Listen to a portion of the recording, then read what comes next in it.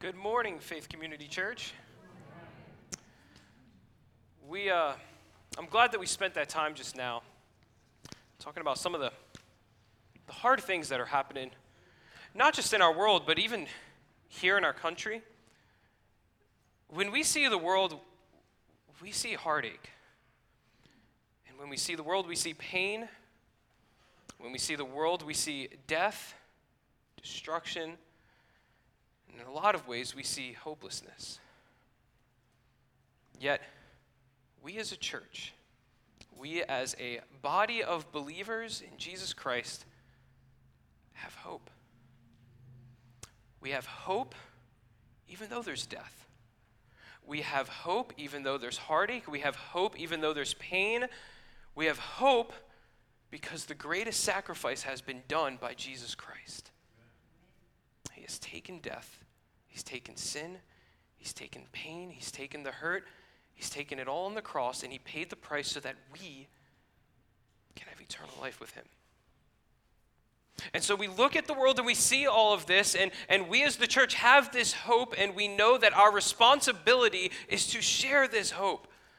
Last week we got to start our series on cultural engagement, and I want to recap a little bit because I know that there's probably some people in the crowd who weren't here for that. And so when I talk about cultural engagement, what I'm saying is the culture is defined by different people, social groups, they're all separated by different values, different beliefs, different religions, different backgrounds. These all divide culture, and the church's task, their mission, is to engage with these different people groups.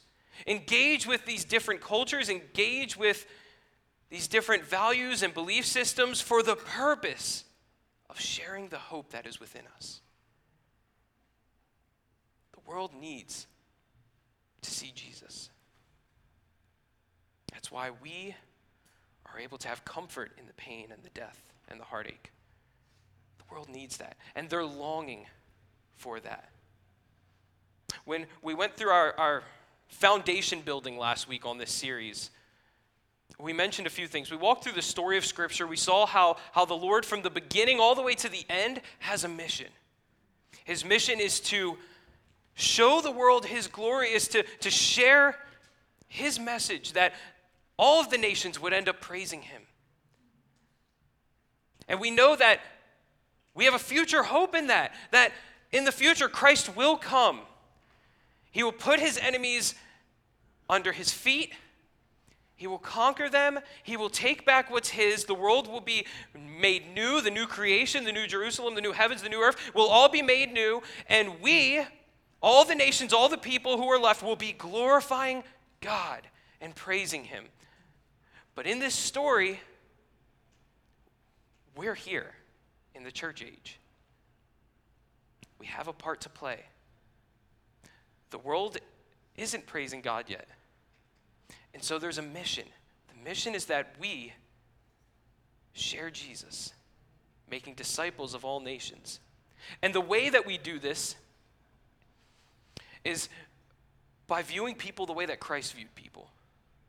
We don't wage war against people, we wage war for people. And our battle weapons are love, humility, compassion, kindness, gentleness. These are the ways that Christ reached out to us, and these are the ways that we're called as the church to reach out to others. So last week we talked a lot about how we are to live to effectively fulfill this mission. But doing good things for people isn't enough for them to know the hope that is in us. Being kind and gentle and loving and humble, those are all wonderful things that we need to keep at the forefront of our minds, but people cannot be saved unless they hear the gospel. In Romans 10, we're told faith comes from hearing, and hearing from the word of God. And so we live this way to back up the message that we have, but we need to tell the message. We need to share Jesus to the world. And they're longing for it. They're longing for the hope that we have. And so today we're going to be talking about the things that we need to know to be able to engage with the culture correctly. The things that we as a church body, we as followers of Jesus need to know so that we can fulfill this mission, this awesome mission that the Lord has for us. Before we do, I'm going to pray. Lord, I want to start by thanking you. You saved a sinner like me, and this room is full of sinners who are saved by your son's sacrifice on the cross. But Lord, you not only loved us, you loved all of your creation, enough to pay the full price for all sin, for all mankind. And your desire is for all to know you. And we know that not all come to know you. We know that there are still those who are lost and those who will not come to know you, those who will deny you. Yet, Lord, you have given us the task of sharing this hope, of sharing the message of salvation to the world. In our time now that we spend in your word, here as a church, I just pray that you open up our hearts to see people the way that you see people. Lord, give us understanding of how we can fulfill this mission that you've given us. And Lord, most importantly, build our trust in you. Thank you. We pray all of these things in Jesus' name. Amen. So, I'm going to be in one main text throughout this sermon today. So if you have your Bibles, open up to Acts chapter 17. We see, this is Luke who wrote Acts. He's telling the story of Paul's missionary journey where he went to, and in Acts 17, he goes to a few places. And it's cool to look at the life of Paul because he is fulfilling the mission that we talked about last week. When we talked about Acts 1:8, and Jesus tells his disciples, "Be my witnesses in Jerusalem and all Judea and Samaria, and then even to the remotest parts of the earth," Paul is fulfilling what Jesus was saying. I have this little laser pointer. I hope this works properly. Do you guys see that little green laser pointer? Is that good? No? I'm sorry. Oh, yes? Okay, wonderful. So down here, if you see bottom right, that's Jerusalem, and that's all Judea right there. Now, when Jesus had given his disciples the instruction to be his witnesses in this area, again, that was their comfort zone. That's the people that they knew. It's the people that they grew up with. It's the people who already have an understanding of God. They just need to hear about the Messiah, Jesus. And so he says, be my witnesses here. Then he says, go to Samaria, which we already know Samaritans are like the enemies of the Jews. And so this is them stepping out of their comfort zones, stepping past the cultural barriers to reach another people group. But that's right, like about here, right above that. Then he says, go to the remotest parts of the earth. Paul, after he got saved, he was here. Jerusalem and Judea are way down here. Samaria is right here. Paul's all the way over here. Paul goes all the way over here, and then Paul goes all the way over here and here and here. Look at all the distance that Paul covered. He did not take lightly the command that Jesus gave to go to the remotest parts of the earth. He didn't just reach out to Samaria, he went further. You're talking many different cultural backgrounds, many different languages, many different boundaries that he went through to share the message of Jesus. And so here in Acts 17, Acts 17, Paul is here. He reaches Thessalonica. It's on the top left here. He ends up in Berea, and then he ends up in Athens. This is far from home base. This is far from Jerusalem. And so Paul ends up here, and I'm going to share two stories from Acts 17. The first one is Paul's trip to Thessalonica, and the second one is his trip to Athens. I'm skipping his trip to Berea because it's very similar to his trip to Thessalonica, and so, be okay. I'm skipping it. I'm sorry if you wanted to hear that story. But we're sharing these two stories, these two trips that Paul had, for the purpose of seeing how Paul interacted with these two very different people groups. Paul is fulfilling the mission, but he has two different ways of going about it. And so we're going to start in Acts 17, verse 1, and we're going to share his trip to Thessalonica. So Luke says here, now, when they had traveled through Amphipolis and Apollonia, they came to Thessalonica, where there was a synagogue of the Jews. And according to Paul's custom, he went to them. Now, this was normal. Normally, when Paul went to an area, the first thing he did was go to the synagogue. Why? Because the gospel's for the Jew first and then the Greek. He went there because he realized this is an easier crowd to share Jesus with. They already have the Old Testament. They already know Yahweh. I can start here and then work outward from there. And so he's in Thessalonica, which is not a Jewish area. This is a Gentile area. But he goes to the synagogue with the Jews. And in verse 2, he was there for 3 Sabbaths. For 3 Sabbaths. That's like 3 long weeks. At least we know that he's there. He reasoned with them from the scriptures, explaining and giving evidence that the Christ had to suffer and rise again from the dead, and saying, this Jesus whom I am proclaiming to you is the Christ.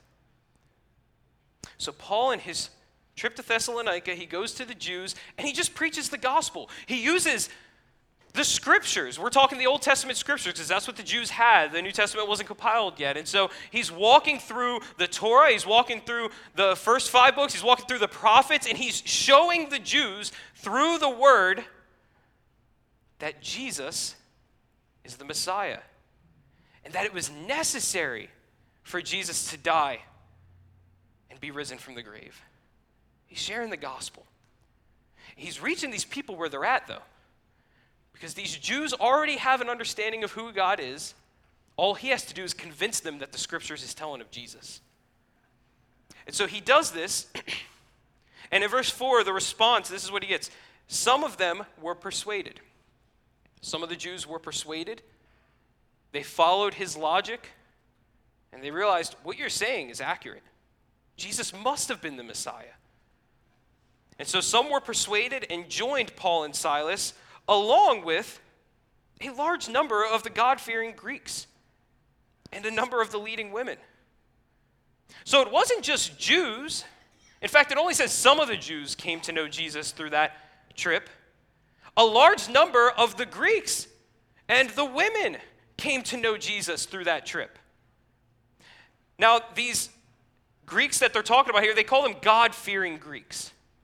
What this means that they were these Greeks who had some kind of understanding of God. They had some kind of understanding, maybe from the Jewish synagogue, maybe they attended, maybe they spent time studying the scriptures of the Jews in hopes that they could know that God, but they were God-fearing Greeks. They already had a base understanding.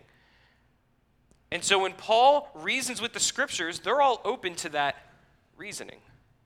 They're open to those explanations. And the response is great. What we get from this story are a few things. First, I mentioned in the beginning that today we're going to talk about the things that we need to know as the church to be able to engage in the mission correctly. The first thing we need to know is we need to know what we know. Now, I know this seems redundant, right? It sounds weird. But we need to know what we know. We as a church identify as followers of Jesus. We identify as Bible-believing people, right? That's how we identify. That's how the world sees us. When I say I go to Faith Community Church, people think, yeah, he's a Christian. He believes the Bible. He believes in Jesus, because that's how we identify. This is what we claim we know. We really need to know it, though. It's what we claim to know. It's what we try to live out our lives for. But we need to understand the scriptures. In 2 Timothy 3, verses 16 and 17, Paul says, all scripture is inspired by God, and it is profitable for teaching, for reproof, for correction, and for training in righteousness, so that the man of God may be adequate, equipped for every good work. And so we know that all scripture is not written by man. We trust that this is written by God. It is inspired by him. It is his word, and so we trust it, we believe it, but it has a purpose. It is for training in righteousness. If we're to live the way that we talked about last week in love, humility, gentleness, kindness, we need to be in the word. If we're to share truth with others, we need to be preaching the word. If we want to know how to give the gospel in clarity, well, we read about the gospel here. You look at the life of Jesus here. You hear about his death and resurrection here in the Word. This is how we become adequately equipped for the good work. Paul was equipped. That's why he was able to reason with the scriptures in Thessalonica. He had a background as a Pharisee, and so he was already trained in the Jewish ways and the Jewish traditions. He was already trained in the Old Testament. He understood the Torah. He understood the prophets. That all was already common knowledge for him. And so he was already equipped, trained. He went through his work to get there. But even before he went out to ministry after he got saved, he spent intentional time with Jesus, where Jesus was directly teaching Paul and preparing him for the work. So when Paul goes to these cities, he's prepared to explain the word, to preach the word, and to teach it to others. We also need to be that way. There's a quote from one of the professors at Dallas Theological Seminary. His name is Dr. Darrell Bock. When he's looking at the way that America views the Bible, a lot of you may relate to this, but our culture's changed quite a bit. When we were about 50 years ago, the culture valued the Word of God, the American culture. Even if they didn't know it, they treated God's Word with high regard. If you made a statement that came from Scripture, most likely someone would be like, oh yeah, that's cool, that makes sense. You know, I should probably follow that. Because there was some kind of high respect, there was an understanding that the Word of God meant something. Our culture's very different now. Nowadays, people don't trust the Word of God blindly. If you claim something is from the Bible, they're going to challenge it.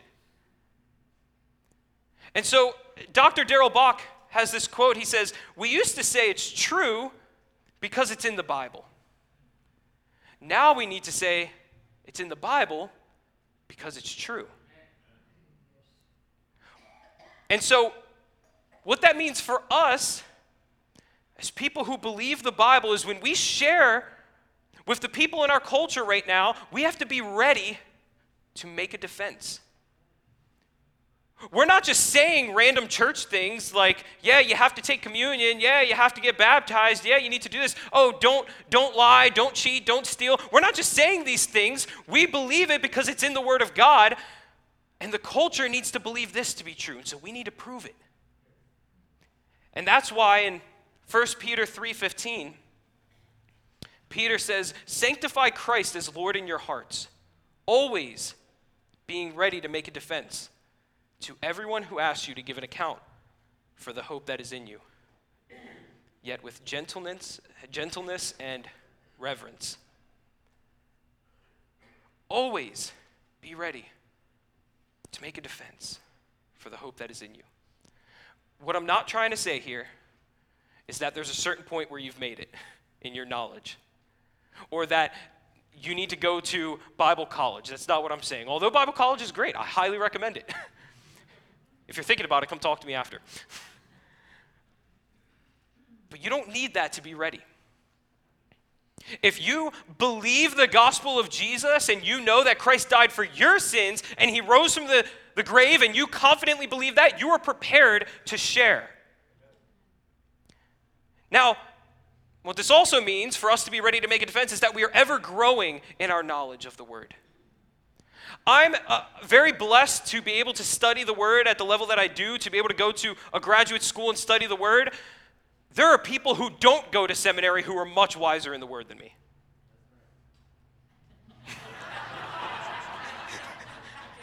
Thank you, Robin. It's true, though. That's right. That's so funny. But it's true. If I felt like, man, I went to Bible college, I have enough knowledge, I'm good, I'm missing the point. The point is we need to be ever growing in our study, in our knowledge, and our understanding of the Word. When people on the outside, I mentioned earlier, the world needs hope. We have that hope. But they have questions. They're not just going to trust the Bible blindly. They're going to ask questions. And you know what? The culture may be very different now, but they ask some good questions. And they ask some challenging questions. I know, I work in youth ministry. Challenging, good questions about the Bible. And you know what? I can't answer every question. Sometimes my response to people is, I don't know the answer, but I'll come back to you. I'm going to look into that. But I am always confident in preaching that the Word of God is inspired, it is infallible, it is true. I'm confident in preaching that Christ died for my sins and that he rose from the grave. That we can preach confidently. We need to be ever growing in our knowledge of the Word. We need to know what we know so that we can accomplish the mission. Later on in Acts 17, Paul has a very different trip. Before he went to Thessalonica and he reasoned with the Jews and the God-fearing Gentiles, and this time he's in a very different area. He goes to Athens, and in verse 16, we're told that while Paul was there, he was waiting for Silas and Timothy in Athens. It says his spirit was being provoked within him as he was observing the city full of idols. Now, it's a little different. Paul before went straight to the synagogue. This time, Paul's walking around the city. He's observing what they believe. He's observing all of these idols that they have. It says that his spirit is provoked within him. What this means is that Paul, as he's seeing all of the idols in the city, his heart is broken. His heart is broken for multiple reasons. One, because all of these idols are blaspheming God. He's boiling up inside. He is ready to make a defense because God, who deserves all the glory and honor, is being diminished when all these idols are getting the praise that he deserves. He's boiling up inside, but he's also heartbroken because the people who are worshiping these idols are lost. They are lost. And they don't know the one true God. And so he enters into the city, observes the city's idols. And in verse 17, then he goes to the synagogues and he's reasoning again with the Jews and the God-fearing Gentiles. And then he goes into the marketplace, the everyday area where all the people are gathered. All different kinds of people from different areas are gathered in the marketplace. He goes there, and every day he is reasoning with different people. I don't know how long he was there, but for as long as he was, every day he went to where the people were. And he was reasoning with them the scriptures, explaining, teaching the word of God. Then comes another group of people in verse 18. It says some of the Epicurean and Stoic philosophers were conversing with him.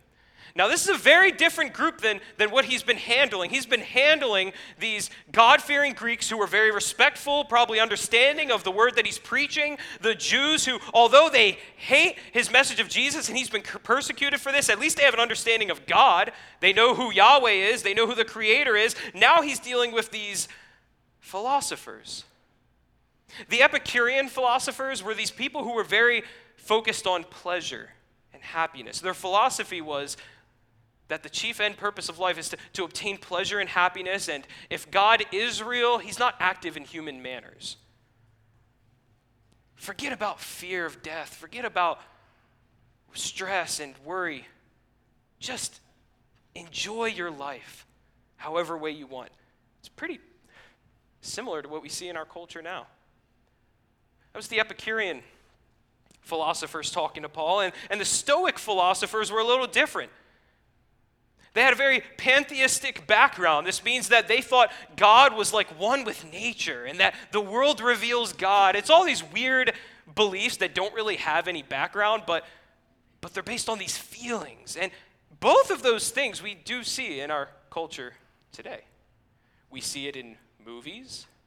We see it portrayed in media.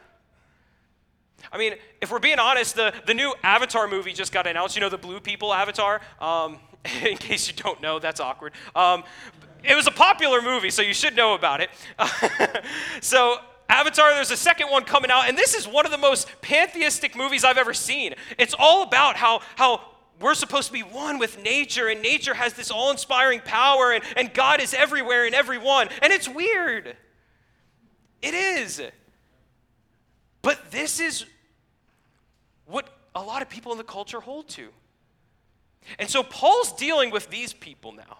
They're not the normal Jews and God-fearing Greeks. He's dealing with these philosophers.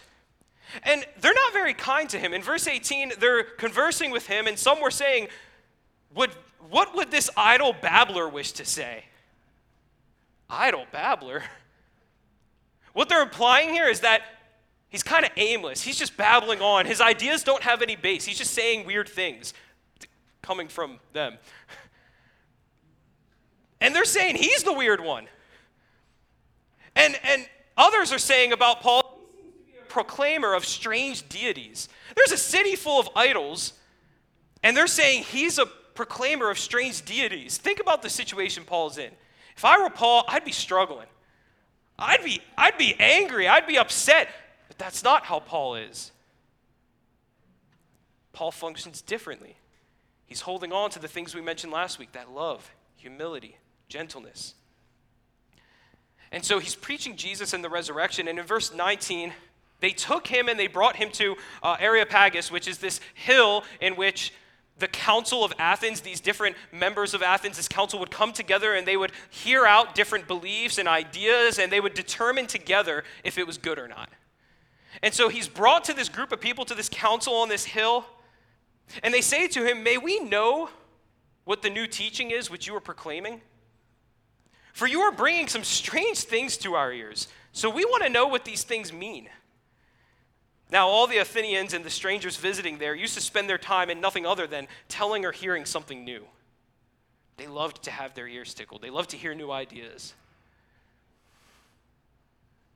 Paul took this opportunity. And he preached very differently than what we've seen in these past visits. Before, Paul reasoned with the scriptures. Here, Paul stands up, and he doesn't use the word of God per se. He doesn't quote scripture. He doesn't walk through scripture, but he does preach the word. This is the message that he says in verse 22. He starts off, "Men of Athens, I observe that you are very religious in all respects." Think about that. Think about if you were in Paul's shoes. I just mentioned I would be upset. I'd be ready to swing. I'd be ready to put the hammer down. Look, I know the word of God, and you sinners, you don't know God, and because of that, you are blaspheming him. I'd be very tempted to aggressively and angrily, not with gentleness, preach truth.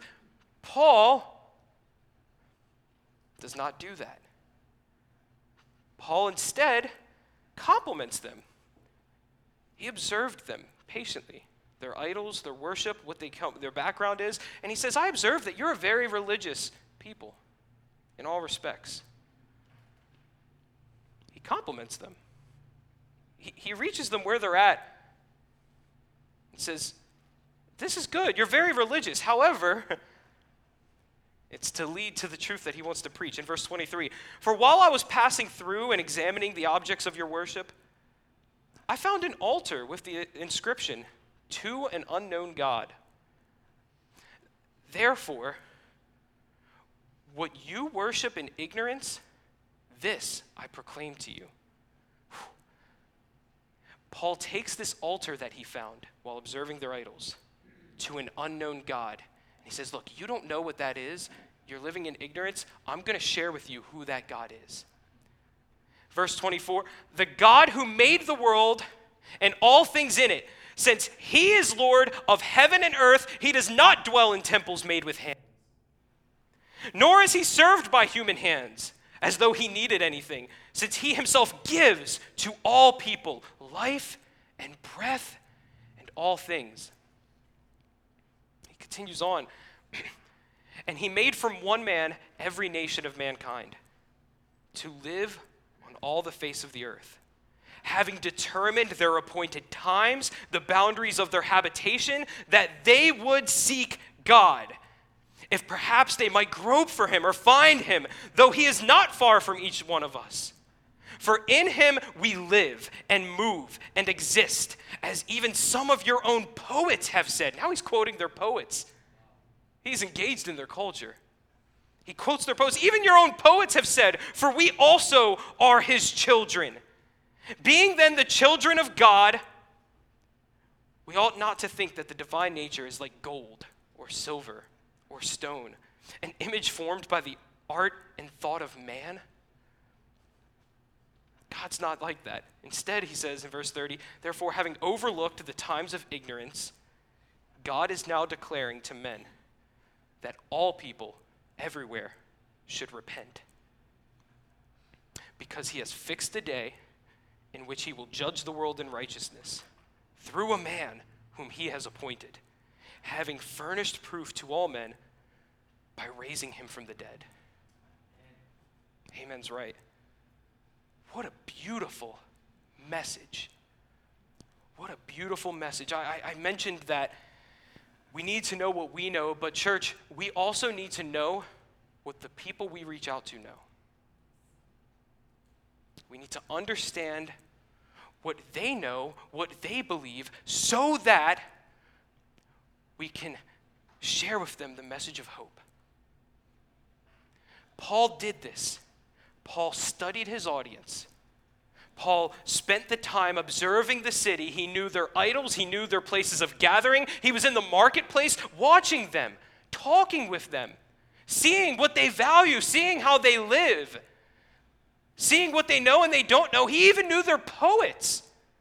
I wonder if he did this while he was in the marketplace. Like he's walking around and he's like, you know what? Let me go see what they're interested in. Let me see their media. Let me see what draws them in. This is like if we understood the music and the movies in our culture. The media that we see in our culture gives a cry for what they believe and what they want. Paul noticed those things. He studied those things for a purpose of building a bridge from where they were to the gospel. He understood their ignorance. He understood that they didn't know better. Now, we know Paul's the same one who preaches in Romans 1. He's preaching to believers that there is no one without an excuse. We can't just say, well, people are ignorant, they don't know better. They still deny God. That's what he preaches in Romans 1. Yet when he's in person with these people, he has a burden for them. He has a heart for them. And he understands that they don't know the true God. I'm here to preach the true God. He understood their ignorance.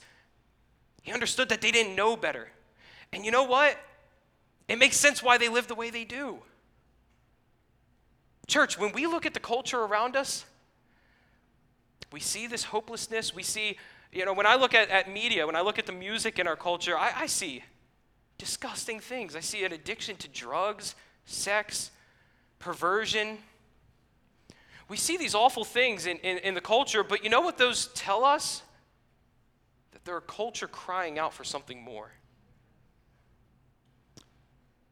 They're a culture that needs hope. There are people that are looking for something greater, and we have the message of who is greater.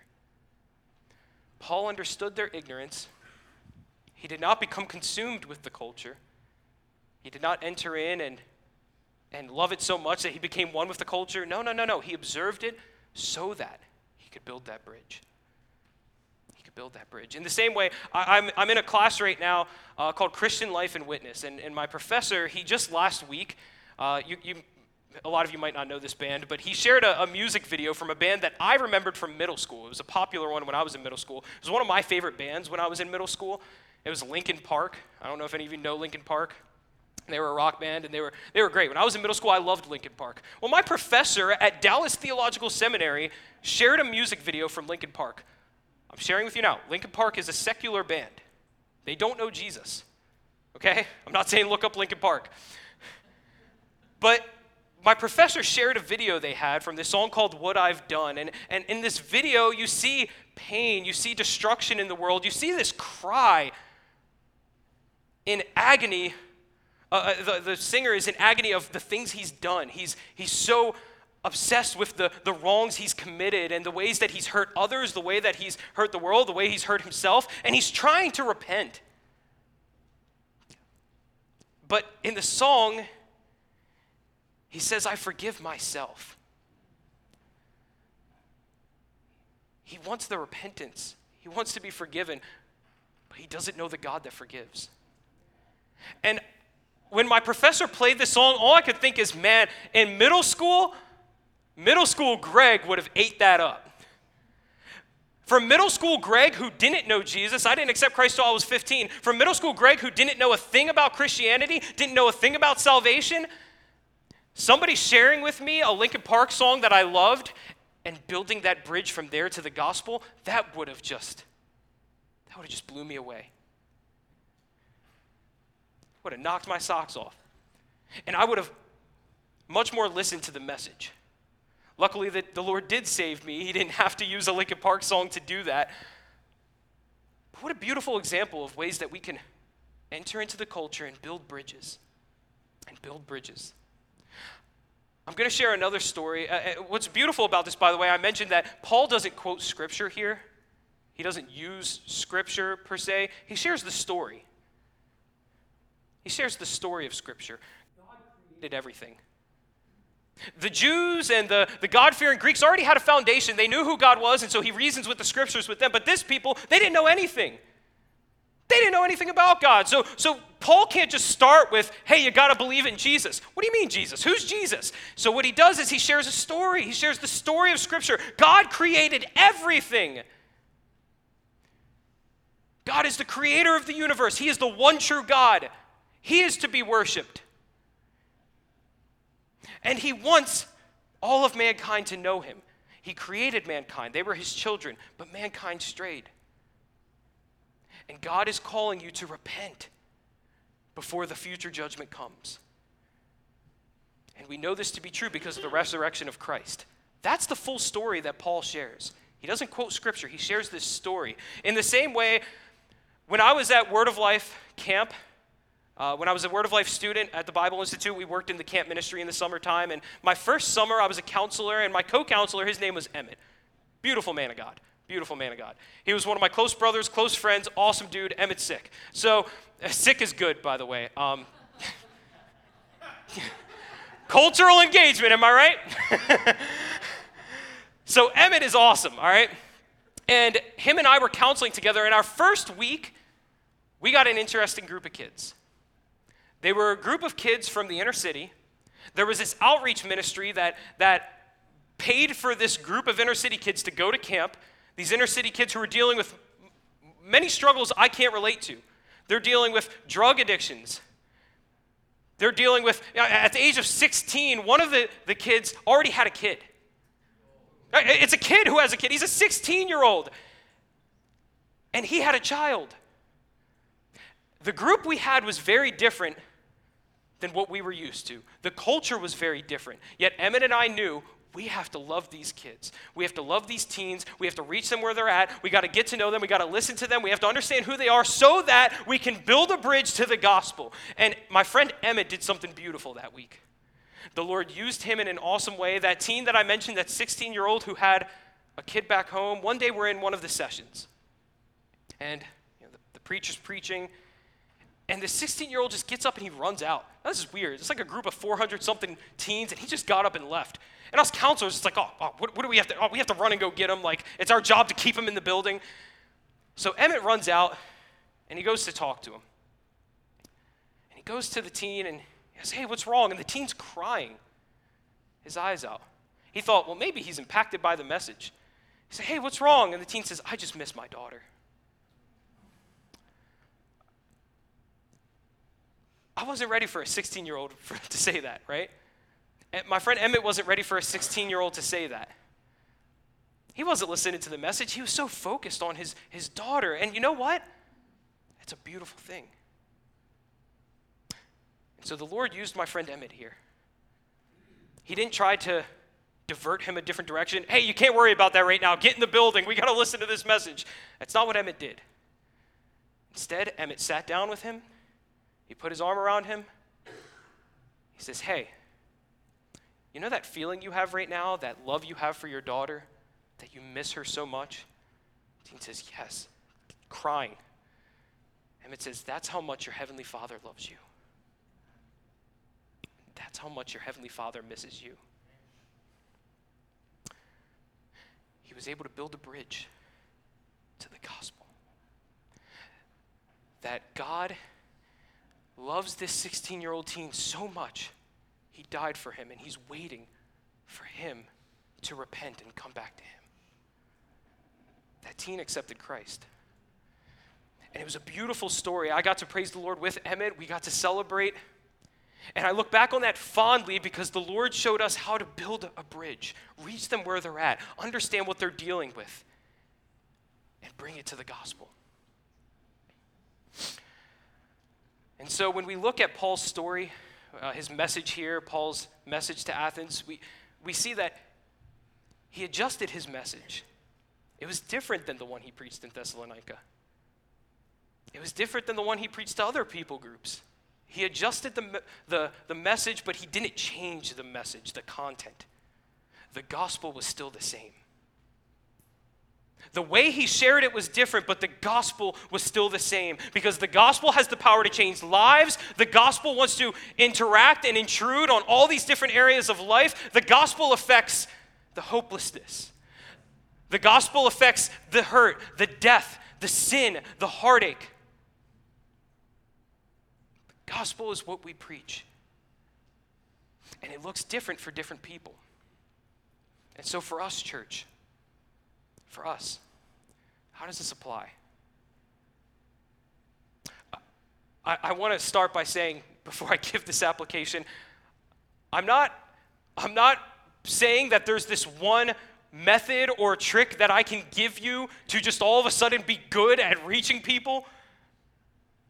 That's not what I'm saying. This is a process. It's a process that we all go through. I'm growing and learning.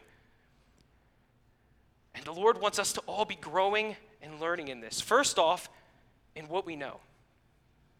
The Lord wants to grow us in how we know the Bible. He wants to grow us in our understanding of his word so that we're ready to make a defense. When people ask hard questions, that's the Lord trying to get you to understand the answers to that. He's trying to grow your trust for his word so that you could share that with others. It's a continual thing. We don't stop growing in our knowledge of the word until we're dead. And then guess what? We get to keep learning because we're with Jesus. We learn in a much more personal, intimate way. And church, I will say also, you're in a place to take advantage of this. We gather here, and of course, like, we get to preach here on a Sunday morning, and that is wonderful. I'm glad that we preach the word on a Sunday morning, but there's more opportunities for you to know the word. We have small groups. We have other ministries, Sunday school. You know, if you're a young adult, there's young adults ministry. If you're a teen, there's youth ministry. We have all these groups and such, but also we're meant to live life together. We're meant to discuss the word with one another. I'm a seminary student, and sometimes the way that I learn more during the week is my time spent with my young adult men friends who dive into the word with me. We have a small group that's just, it's not an official ministry or anything. We're just young guys diving in the word. We're friends running after Christ, and we walk through the word together, we discuss it together, and the stuff I learn there sometimes is more than I'm learning from my classes. Church, we are here together to learn together. Take advantage of these opportunities to know God's word. Don't settle for just yeah, I know it. Strive to understand it deeper each day. And in doing so, it's going to call us to live differently. It's going to cause us to be more aware of the different cultures around us. Church, as we seek Jesus, let's be engaging with the different people around us. Seeking understanding of where they're at, patiently listening, being gentle, humble, loving, compassionate. Try to feel what others feel for the purpose of sharing the message of salvation. And one of the beautiful things that I see here in Acts 17 is in verse 26 and 27. In this message Paul shared, when he's talking about how God made from one man every nation of mankind to live on all the face of the earth, he says this: having determined their appointed times and the boundaries of their habitation, that they would seek God. God has placed people in specific areas of your life so that they can hear the message. God has placed you in the area you're in so that you can share this message. Whether that be your workplace, your neighborhood, your school, whether that be your apartment complex. I live in an apartment complex, and I got to be honest with you, I do not do a good job sharing with the people in my apartment complex. Yet the Lord has placed me there because there are people who need to know him. And so, church, I want to call us to view the people that we come in contact with in the same way Paul went to the marketplace. He went to the marketplace to view people. View people the way that Christ views people, looking for opportunities to defend the hope that is within you. Let's pray. Lord, I'm humbled because I'm here to preach and share your word, but the reality is, Lord, I'm still growing constantly. And Lord, you are teaching us new things each day. You have prepared people in our lives that don't know you, that are there for the purpose of hearing your gospel through us. And Lord, I just pray that you break our hearts for people. I pray that you open our eyes to see the way that you see. Lord, give us awareness of the hurt, the hopelessness, the pain that people are going through. Not to just see the sin and the blasphemy, but Lord, to see the hurt and the pain so that we can share with them the message of hope in your Son, Jesus. Grow us today, Lord, for your kingdom. We pray these things in Jesus' name. Amen.